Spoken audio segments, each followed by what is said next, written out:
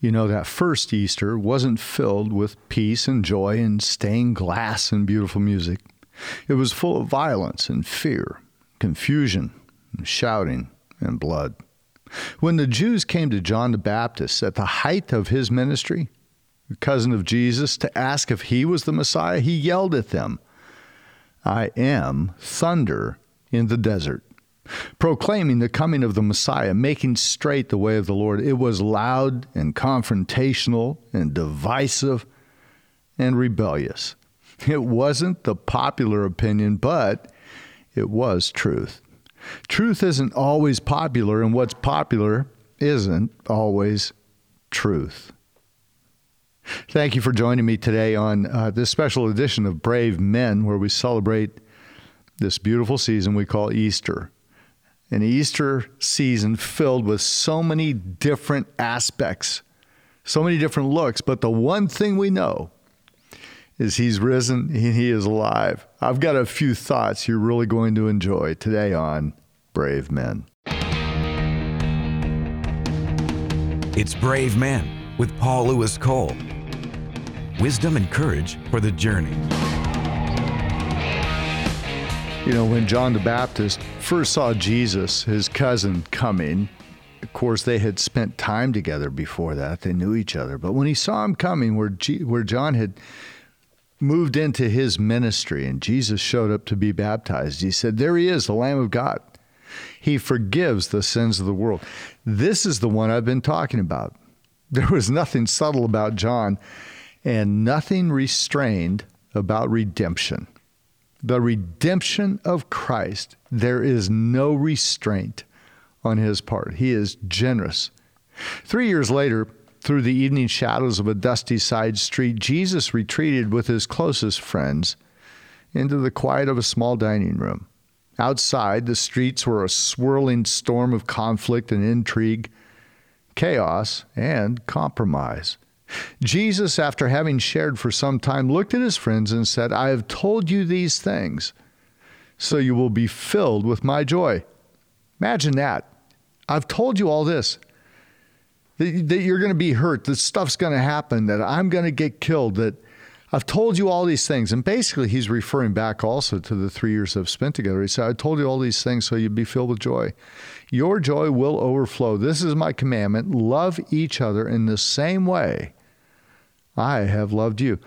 There's no greater love than to lay down one's life for one's friend.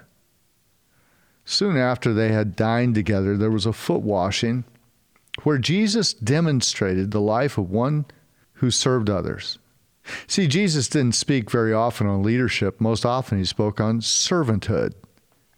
He spoke about serving. He said, "I didn't come to set up something that tore down the walls of this city or your kingdom or your king's place or that castle. I came to serve, and that you might find life."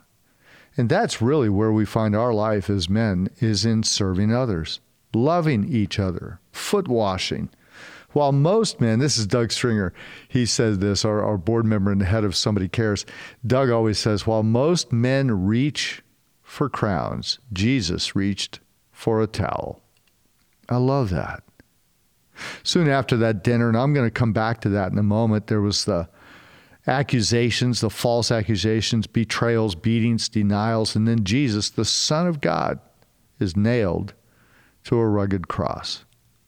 A deadly symbol. Now think about this. The cross was a symbol of demonic tyranny, and it becomes the loving instrument of our rebirth and redemption. That's what Jesus does to everything he touches. He restores it. He changes it. He transforms it. He renews it. He made it a place of rebirth and redemption. It had always stood, that cross had always stood for tyranny and men they'd put people up. As you came in and out of a village, there'd be men who were tied up to that, and you would see that. And it was the injustice of the terrorist and the tyranny of the Romans. It would do that. And so that symbol, it was a symbol of tyranny in those days. But with Jesus, it became a symbol of redemption. A place of humiliation now became a station of honor. And our freedom, you and me, was forever ransomed in the blood of the Lamb. The prayer of the Hebrews, the one prayed at that dinner as they celebrated the Passover, foresaw the coming of the Messiah. This is what the Jews would pray. Blessed art thou, O Lord our God, King of the universe, who has sent thy Son, thine only Son, Yeshua the Messiah, to be the light of the world and our Paschal or Passover lamb, that through him we might live. Amen. Imagine that, praying that and knowing you're praying with the Messiah. This is, I believe, where Judas got tipped over, is because at that point it says Jesus picked up another cup. There were 4 cups, and each one had a symbolic meaning. I won't get into all that. But the third one was the cup of redemption, and it was never drunk. In fact, it was taken and poured out because the Messiah had not come. So in the Jewish tradition, they would take the first one, the second one, the third one, the fourth one. The third one was always tossed out. And that's the one, when he says it took another cup, that was the one that Jesus took. They had already done all of the ceremony, first, second, fourth cup. You know, they would send a young person. This is the, behold, I stand at the door and knock. At the Passover dinner, they would always send a young person to the door and say, see if the Messiah is there. See if the Messiah is there. Always open the door, nobody there. But you wanted to be that child because you'd come back disappointed, and always the older men would give that child, some money. So you wanted to be that one chosen. But Jesus said, he flipped it. He said, no, I'm standing at the door. I really am here. I not only am the door, I'm standing at the door.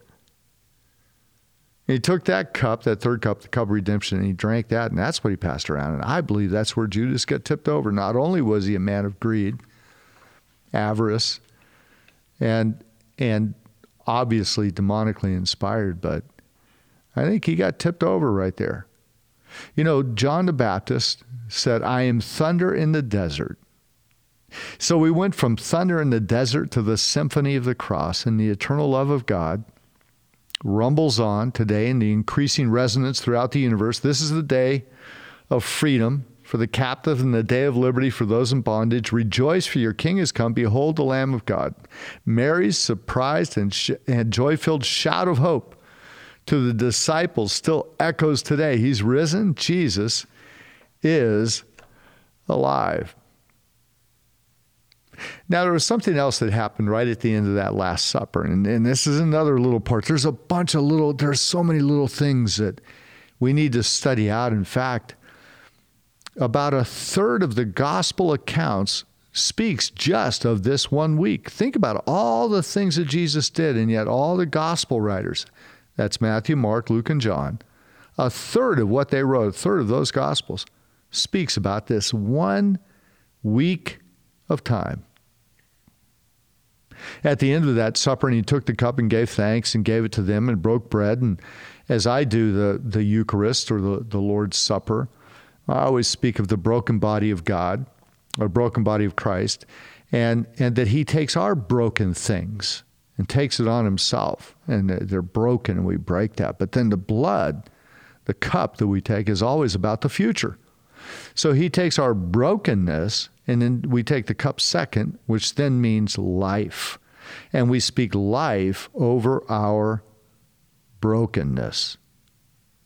And so he did that with them. And then he said this. This is really wild, because he points out, he calls out Judas. And then he said, when I sent you out to preach the good news, that's the last thing that he said at the Lord's Supper. Okay, this is the last thing.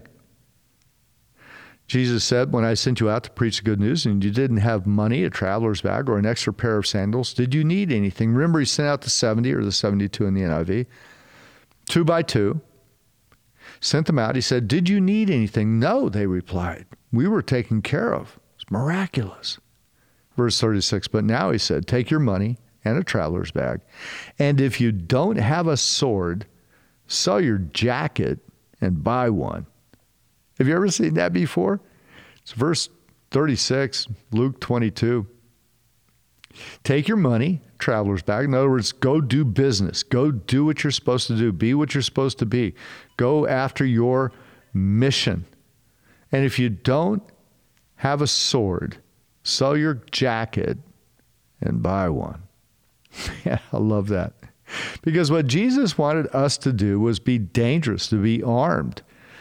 Now, those days, he was actually talking about swords, real swords. So if you don't have a sword, sell your jacket and buy one, because you need to be armed and dangerous. I would say in our day and age, because we have the Holy Spirit, it's about having that anointing of God. And I'll talk about that in a moment. That's one of the last things we'll talk about. And so they said, look, Lord, we have 2 swords among us. And he said, well, that's enough. I think that we have to read this as real people who really lived and this really happened.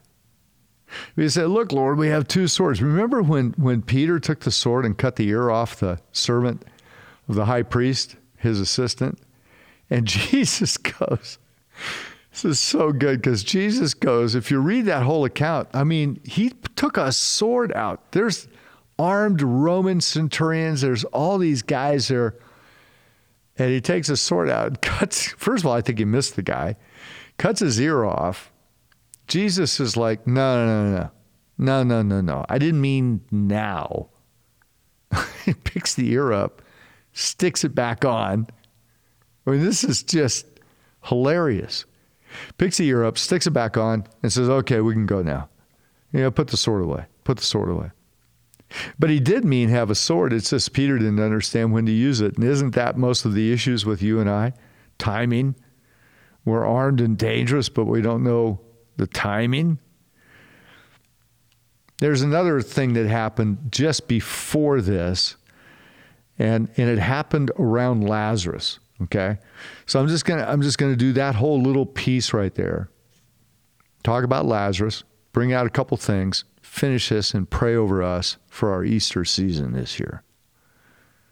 Remember that there was a lady, Mary, who came and anointed Jesus? It's Matthew 26, Mark 14, John 12. Different places it says different things. Different translations say different things. I remember being taught as a kid there was some prostitute that showed up. As I've studied it over the years, it never says that. It says a sinful woman. Well, in those days, every woman was thought to be sinful if she came into a place where men were. I think that's fascinating. Jesus is reclining, having time with the guys. He's already ridden in on a donkey, and now he's spending some time at Lazarus' house. Triumphal entries happen. I'll hit that in a second. I'm going to work back. And Mary comes in. I believe this is the sister of Lazarus. I believe that Lazarus had 2 sisters, Martha and Mary. Martha knew how to cook, and Mary was dangerous. That's what I believe. There was such real humanity around Lazarus. And I believe he was such a close friend of Jesus that Jesus didn't make him a disciple, an apostle. He said, no, I need somebody I can chill with. I need somebody I can decompress with. And every single one of us as men needs someone we can sit with, talk to, decompress. We don't have to be on. We don't have to have some heavy revy, as we used to call it. Didn't have to have a revelation. You just sit. Just have a drink, have a coffee, sit, have a Gatorade, whatever the case may be, and just enjoy each other's company. Have something to eat and just spend time and decompress. Imagine Jesus with Lazarus as best friends. Think about him showing up one day and Jesus says, hey, Lazarus, you should have seen it. I'm not going to tell your sisters yet, but Peter, I walked on the water. I walked on water. There was a storm going on. I walked on the water. I was going to pass the guys. I was freaking them out. It was great. Lazarus is cracking up. And he said, Peter stepped out of the boat. He did. What happened? Man, he got out. Strong faith. And they began to laugh and talk about it and spend time together. I imagine Jesus saying, if James and John, if their mom shows up one more time, they're both out. Just that kind of real life thing that he had there in Bethany, which is only about 6 miles from Jerusalem. And so there's Mary, and she shows up, and she breaks an alabaster jar. Now let me build this little picture here, and then we'll finish it with what happened just before that with the triumphal entry. What's called the triumphal entry? Jesus coming through on a donkey. coming through into Jerusalem. All right? And then I'll finish it with Psalm 22. This is just fantastic stuff. I love all these little parts and pieces of what has happened here. Mary breaks a jar, it says a perfume jar, alabaster jar, but what's in it is spikenard. Spikenard, still today, is available. And it was extremely expensive in those days because it came from the Himalayas. So think about this. You're in the Middle East, you're in Jerusalem, and from the Himalayas, or you're in Bethany, you're in Israel, and from the Himalayas comes this little jar worth a year's wages. Now, it's the liquid was so valuable because it came from, think about it, came from thousands of miles away in the Himalayas, comes through all the spice trains and the spice trail and the camels and the, caravans, and it arrives there and somebody pays for it. And the reason they would have it is because a woman would have it. Let's say she's getting married. Well, if she's fairly wealthy, the family's well-to-do, she would have one of these jars. Maybe it was handed down from her mom, maybe a loved one or a relative. And she would break that and anoint the bed. And it smells somewhat earthy, I guess would be a good way to say it. Very strong, earthy smell. It's not a light fragrance like a rose sort of thing. And it's very pungent and just sticks around for a long, long time. And in that culture, that fragrance meant you were loved. It just meant, I've anointed my bed. I've anointed my clothing for you. And as she got married, she would bring her husband in on their first night. And that fragrance of love would be there for days. And then maybe on their 10th anniversary, maybe the husband, or 20th anniversary, the husband has put together some funds over the years and is able to secure a jar of that. And he would break it and say, come away with me for a couple days, a little honeymoon. And that's what that meant. It was a fragrance that everybody knew meant love and grace and freedom and beauty and joy and intimacy, closeness. She broke that. She put it on his feet, put it on his hair, cried over him. And he told the men, he said, she's anointed me for burial. Man, they couldn't figure it out. But think about this. That same fragrance of that beautiful moment with these men going, the only one that had a problem was Judas. And dude, do you know how much money that's worth? And I think there were probably a couple other guys who went, yeah, he's right.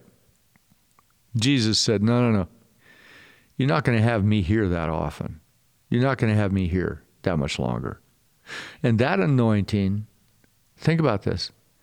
On this middle of the week, a few days later, they didn't take showers every day. They would clean up somewhat, but they didn't wash their hair every single day. And think about a few days later as Jesus is being tortured, whipped, put on a cross, and his hair with that fragrance is falling across his eyes. And as he's in agony, he can smell and sense the fragrance of love, prayer, and intimacy, and that he's loved. Gosh. That one absolutely blows me away. Absolutely blows me away. Now, Lazarus' house, right? Lazarus got raised from the dead. I don't want to get into the whole thing. Lazarus gets raised from the dead, right? And so what happens is when Lazarus is raised from the dead, just before that, Jesus is in a different place, okay? He's in, and you can read this in the book of John. It's where it says, John 10:10, of course, says, the thief comes to steal, kill, and destroy. I came that you might have life and have it in abundance to the fullest. And then when Jesus shows up Most of us know the story. Lazarus, his best friend, dies, but Jesus is only about a 6-hour walk away, and he stays 3.5 days there before he comes over. Lazarus has already died. Mary and Martha are upset. Martha comes out. She's upset. She says, "You should have been here." And he said to her this. It's such a good translation. He said, "You don't have to wait for the end." She said, because Jesus said, "I know he's going to be resurrected. Don't worry about it. He's going to live." And she says, "Oh, no, I know. When everybody dies, we all get resurrected." He goes, "No, you do not have to wait for the end." And in the Message translation, it's awesome. It says this. It says, "I am right now." Write that down someplace. Just, I am right now. Think of that. Put it in, imprint it in your mind about Easter. Easter says, "I am right now, resurrection and life." I am right now, resurrection and life. In Matthew, Jesus said, "Are you tired, worn out, burned out on religion? Come to me, get away with me, and you'll recover your life. I'll show you how to take a real rest." I am right now, resurrection and life. That gives me peace deep within my heart, deep within my life.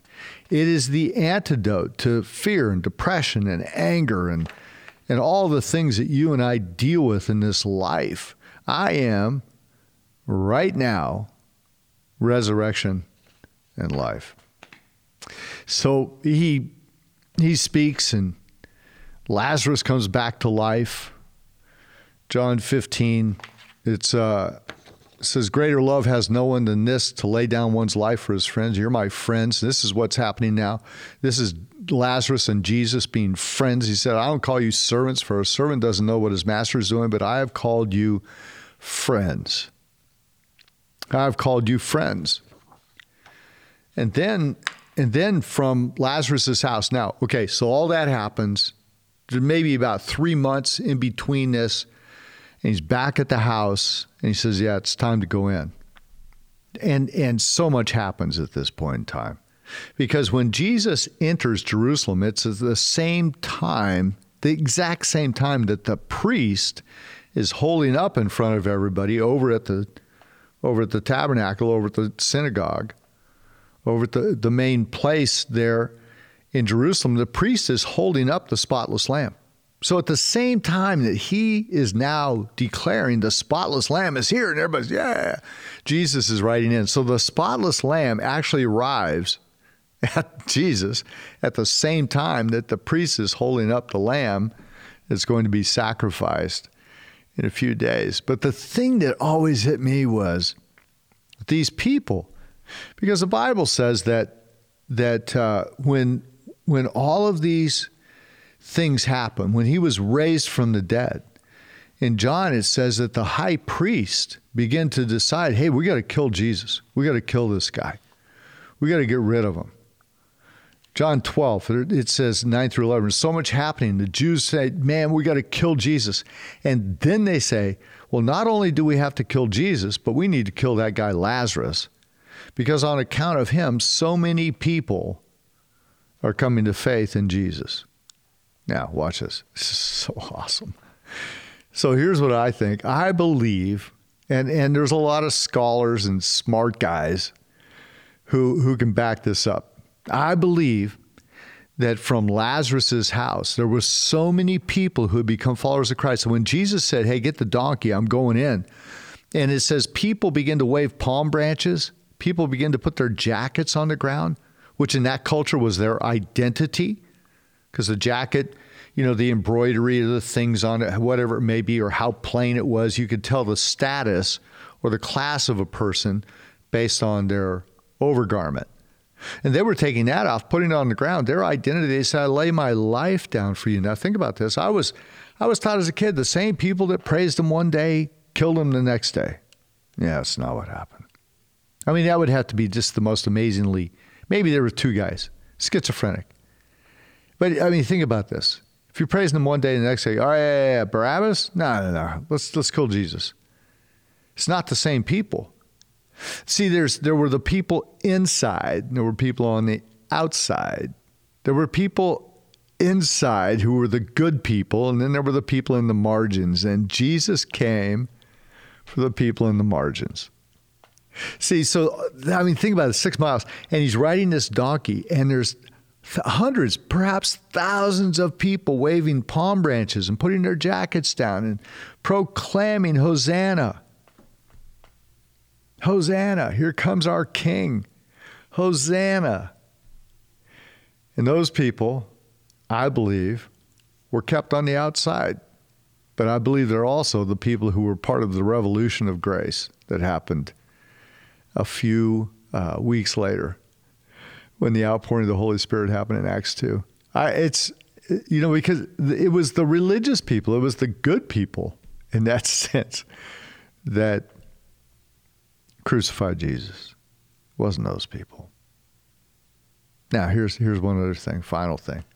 On the cross. So now he's got that anointing on him. Remember, we're all anointed as Christ was anointed. He's had all these trauma things happen. He's called us friends. All these things have happened. And then he sings. And he sings from Psalm 22. I'm going to turn over to it. I was in Mark 14. I'm going to turn over to it. He sings a song. Now, you've probably never heard this, that he sang a song from the cross, but he did. And I'm going to read it to you in just a second. It's Psalm 22. And the final word, I love this, the final word of this psalm in the original language is tetelestai. Tetelestai. Tetelestai in our English language, English phonic letters, tetelestai. Psalm 22. And you know what it means? It means it is finished. So the last verse of Psalm 22, in the original language, tetelestai, it is finished. What's the first verse, Psalm 22? My God, here it is, first verse, chapter 22, Psalms. It's the Psalm of David in which he predicts this crucifixion. And remember this about the Bible and the Word of God. Jesus didn't just show up at Christmas. He didn't just show up somewhere in the middle. This entire Bible is about Jesus. In fact, I'll tell you where Jesus is in the Word, where it starts. In the beginning, God. There's Jesus. There's the Holy Spirit. There's God the Father. In the beginning, God. Right? So here's what it says, Psalm 22, verse 1. My God, why have you abandoned me? Why are you so far away when I groan for help? Now remember that whole piece that we read later in Luke where it says, my God, why have you forsaken me? What is he doing there? He's singing a song. Before he was a teacher, before he could be a reader at 30 years of age and read Isaiah 61 in front of everyone, he had to first be a leader of the singing, and everybody memorized all the Psalms. So what Jesus did from the cross is sing a song, Psalm 22. My God, why have you forsaken me? And the very last part of it is tetelestai. It is finished. What's in the middle? Over and over, there's references. It says they cast dice for my clothing. My enemies surround me like a herd of bulls. They're like a pack of dogs. They've pierced my hands and feet. That's all in Psalm 22. My enemies stare at me and gloat. Goes on and on. But then it flips. It flips. Watch this.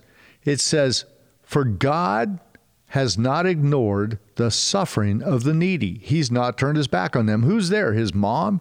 Other people? John, the apostle, is there at the cross. There's many others. And he starts a song that as they're singing it, they realize, wait a minute, this is what it is. The end of it says, future generations will hear about the wonders of the Lord. His righteous acts will be told to those not yet born. They will hear about everything he has done. Tetelestai. It is finished. His mission. He completed his mission. Nothing to be added, nothing to be fixed, nothing. We are redeemed and forgiven, and the mission is fulfilled. And now, my friend, it is you and I that have been given a mission. And our mission is to share love with people, to share hope with people, to help those who in the margins, to pour the anointing on their head, on their feet, to tell them, you know what, you don't have to live like this. There's a better way. There's a revelation that you can have of how you live, of who you are, your identity. You can be, as Stephen Mansfield said in his great book, you can be a man on fire, a man of passion. I love this season. Thank you for hanging out with me on Brave Men today. My name is Paul Cole, and I steward and serve the Christian Men's Network as president, cmn.men, all the tools and everything you need for materials, resources for the discipling of men, cmn.men. Thanks for hanging out with me and letting me just kind of walk through some of my little high points that I love about this season. Remember, hope is alive. Hope has a name. Hope's name is Jesus. Father, I do pray, and I thank you, and I rejoice in you. I thank you for life. I thank you for redemption. I thank you for the anointing of your presence. I thank you for new beginnings and fresh starts, and I thank you that those fresh starts happen every single day. I thank you that you said we're not just a servant to you, but we're your friends, close, like Abraham. He was the friend of God. Father, I pray for my friend right now, and I pray the anointing and power of your Holy Spirit on my friend.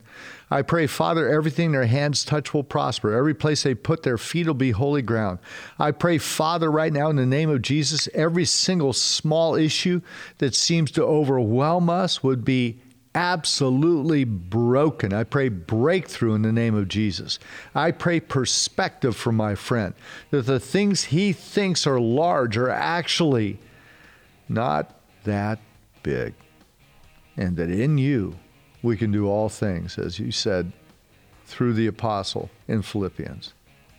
I can do all things through Christ who strengthens me. I thank you, Lord, for your grace and your mercy, your loving kindness to us. I thank you for your generosity. I thank you for your unshackled, unbound love to us. And I thank you for Tetelestai. It is finished.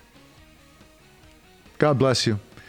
I'll see you next time on Brave Men. You've just experienced Brave Men with Paul Lewis Cole. Paul is president of the Christian Men's Network. Connect with Paul at cmn.men or write to him at paul@cmn.men.